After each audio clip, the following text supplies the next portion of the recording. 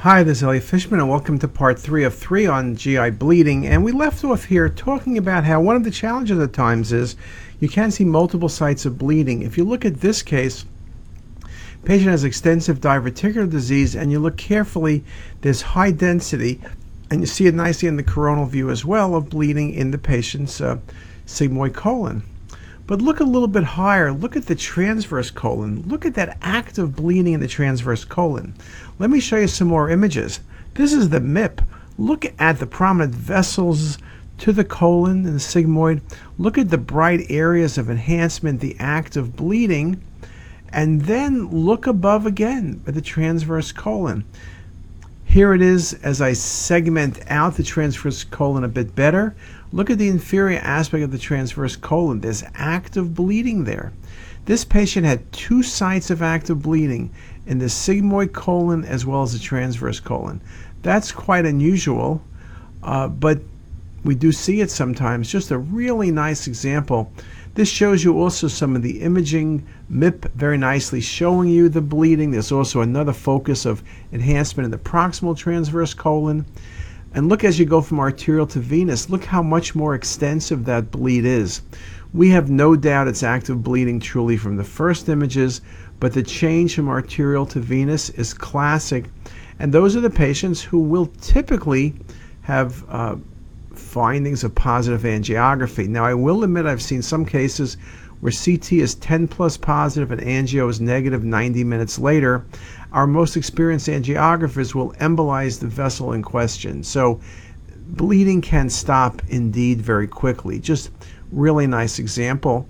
And here's just a few more images showing you that. I really do like this case. Now, it's not always diverticulitis. This patient had ulcerative colitis. You look at the patient's descending colon, there's high density fluid present, and then you track it down a little bit further and you see the active contrast extravasation. Again, going from arterial to venous phase on the coronal. The MIP imaging beautifully shows you the active bleeding and really what ends up being a jet of blood present. And on the venous phase at 60 seconds, really impressive active bleeding. And if you track that patient down, you would have seen the blood in the rectum as well. Now, I will admit, sometimes we see high density fluid in the colon and it's from bleeding. Sometimes it's from ingested matter. So you need to be careful. But in cases when I see high density like this, I look really carefully for a bleed. And of course, here in the descending colon, it's very obvious.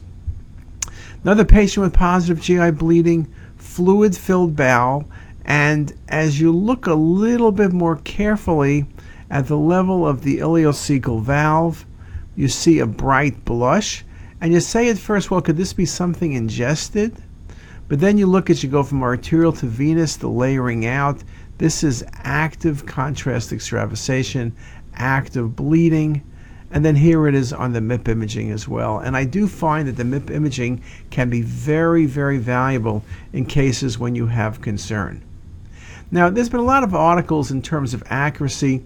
This article by Marty, CTA performed in the emergency setting in patients with acute lower GI bleeding, is feasible and correctly depicts the presence and location of hemorrhage, as well as its cause in the majority of cases. And their results were 98% help exclude active or recent bleeding or depict the presence of bleeding.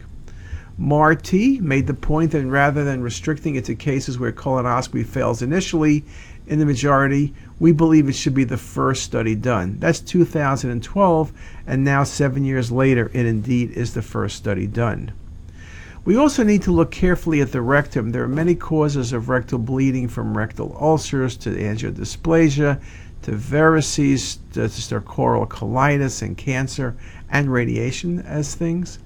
Not only can CT be valuable in patients who colonoscopy is not feasible, but it really can provide a wealth of information in this article by Rahman. And so here's a nice example of active bleeding in the patient's rectum. Very, very bright blush. And you really appreciate it more in the sagittal view where you see the prominent feeding vessels from the IMA and the prominent blush in the patient's rectum and sigmoid. beautifully seen. When you do the MIP, you can make the CT look just like angiography. Just a beautiful look at the blush, beautiful look at the vessels, very, very nicely seen. Okay, really nice example shown in this case. And we could then remove the bone, and here it is. It looks like an angio, better than angio. Bright blush, active bleeding, and here it is with a negative display. Now, patients with rectal varices. Look at the bright blush here. Sometimes it's hard to say GI bleeding versus hemorrhoids. Hemorrhoids can be symmetric. GI bleeding changes appearance over the phases. But you can see very nicely the prominent vessels and the very impressive blush. We talked about rectal varices that are most commonly seen in the setting of cirrhosis and portal hypertension, almost up to 77% of cases. From an imaging standpoint, rectal varices appear no different than hemorrhoids, although rectal varices typically occur more proximally in the rectum than the level of rather than the anal region, which is where hemorrhoids are typically seen.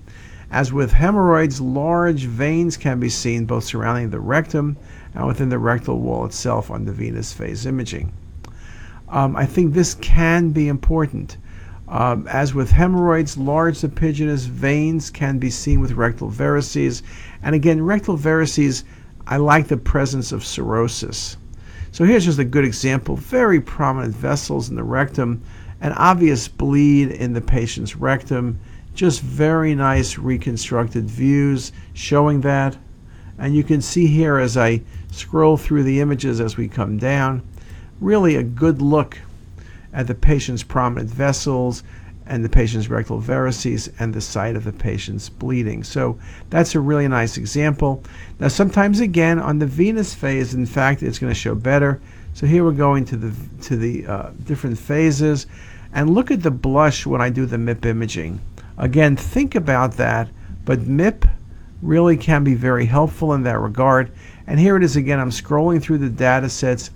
The varices and bleeding, mainly right wall of bladder. The prominent varices diffusely seen, very nicely shown off the inferior vessels coming downward. And again, beautifully shown as you look at the sagittal and coronal view. So things very, very important. One of the things we do make the point, of course, with varices is that early versus late acquisition. On late phase, it looks like lack of distension or thickening, and the large varices and bleeding are only seen on the arterial phase. We talk about rectal bleeding and negative angio. Here's a patient, high density material in the colon. You come further down, high density, you think about bleeding, and sure enough, there it is. Active bleed, no doubt about it. You go from arterial to venous. Very impressive active bleeding. And believe it or not, 90 minutes later, there was no bleeding. So particularly with diverticular disease, but sometimes with inflammatory bowel disease, you will do an angio and you're not going to find anything, even though it was so obvious 90 minutes before. But now you know which hemorrhoidal vessels are involved, and you may embolize anyway. Just a really nice example showing you some of the challenges we run into. But again, CTA really increases your confidence. There's no way this could be artifact, of course. There's no misinterpretation. There really is no issue. And again, look at the bleeding, how obvious that is from arterial to venous, yet the angio is negative 90 minutes later. Here is the same case. Look at that jet of blood. Look at the extent of the blood, okay? Very brisk bleeding, but that's one of the challenges with angiography and time. Brisk bleeding can often stop. Again, you would like to embolize this patient because the bleeding is so extensive that it's likely to recur at a later date. And again, you can see how we use the different imaging. Here's the MIP with bone removal. Here's coronal. Here is MIP imaging. Again, very, very bright bleeding. Now, sometimes things are subtle. This patient had positive bleeding, had history of hemorrhoids, but there is this bright dot of bleeding, this blush here at the arrow, right? And if you look at it, it's really a jet of blood on the MIP imaging. And you could see it again on the MIP from the coronal view. This active bleeding, and this was a rectal nodule. It was a small tumor that actively bled. And as you go from arterial to venous phase imaging, the bleeding is more extensive. And this was eventually resected. We have been using cinematic rendering. Look how nicely you see the blood and the site of bleeding on the right colonic wall. So perhaps this can do better. We'll have to see. This case was a very nice example, and the arrows nicely show you the bleeding. Here's that same patient again with the MIP. So progression of bleeding, and again, you need to be very careful. Protocol is critical. Making sure you scan low enough is also critical. This article by Shulka, the high negative predictive value of CTA for the evaluation of GI bleeding suggests utility for excluding patients that are unlikely to benefit from angiography and subsequent therapy. CTA may be considered for the first-line diagnostic study for the evaluation of obscure GI bleeding, and that indeed is the case. And this other article by Wildgruber, due to the lower invasiveness and higher diagnostic yield, CTA should be favored over DSA for the diagnosis of obscure GI bleeding. And we do many cases of obscure GI bleeding. We pick up tumors, we pick up angiodysplasia, we pick up vascular malformations, we pick up varices, we pick up all sorts of things. Vahid made the point, again, same thing. CTA is a first-line diagnostic tool for lower GI hemorrhage. Compared to nuke studies, it allows for greater anatomic assessment, planning of more invasive treatment, its sensitivity in the low 90s. Another article, Zahid, extravasation of contrast material may produce a linear jet-like swirled or pulled configuration. MDCT provides a validated roadmap for ongoing invasive intervention in patients with a positive blush. However, or just say however, a negative first CTA is a good predictor that patients presenting with lower GI bleeding will settle spontaneously, not necessitating further intervention. Basically, it means if the CT is negative, stop and follow the patient. So concluding then, I've showed you many examples of upper GI bleeding, but especially lower GI bleeding. I've showed you the value of CTA. I've showed you some of its advantages, compared it a bit to nuclear medicine studies. It is the gold standard and is the point of triage these days before colonoscopy, before angiography, the patients with suspected GI bleeding. Everything is protocol: fast injections, thin slices, rapid acquisition, and then looking at the images in coronal plane as well as axial with MIP imaging and volume rendering. All of it plays a part. And with that, I'll stop there and thank you for your attention. Have a great day.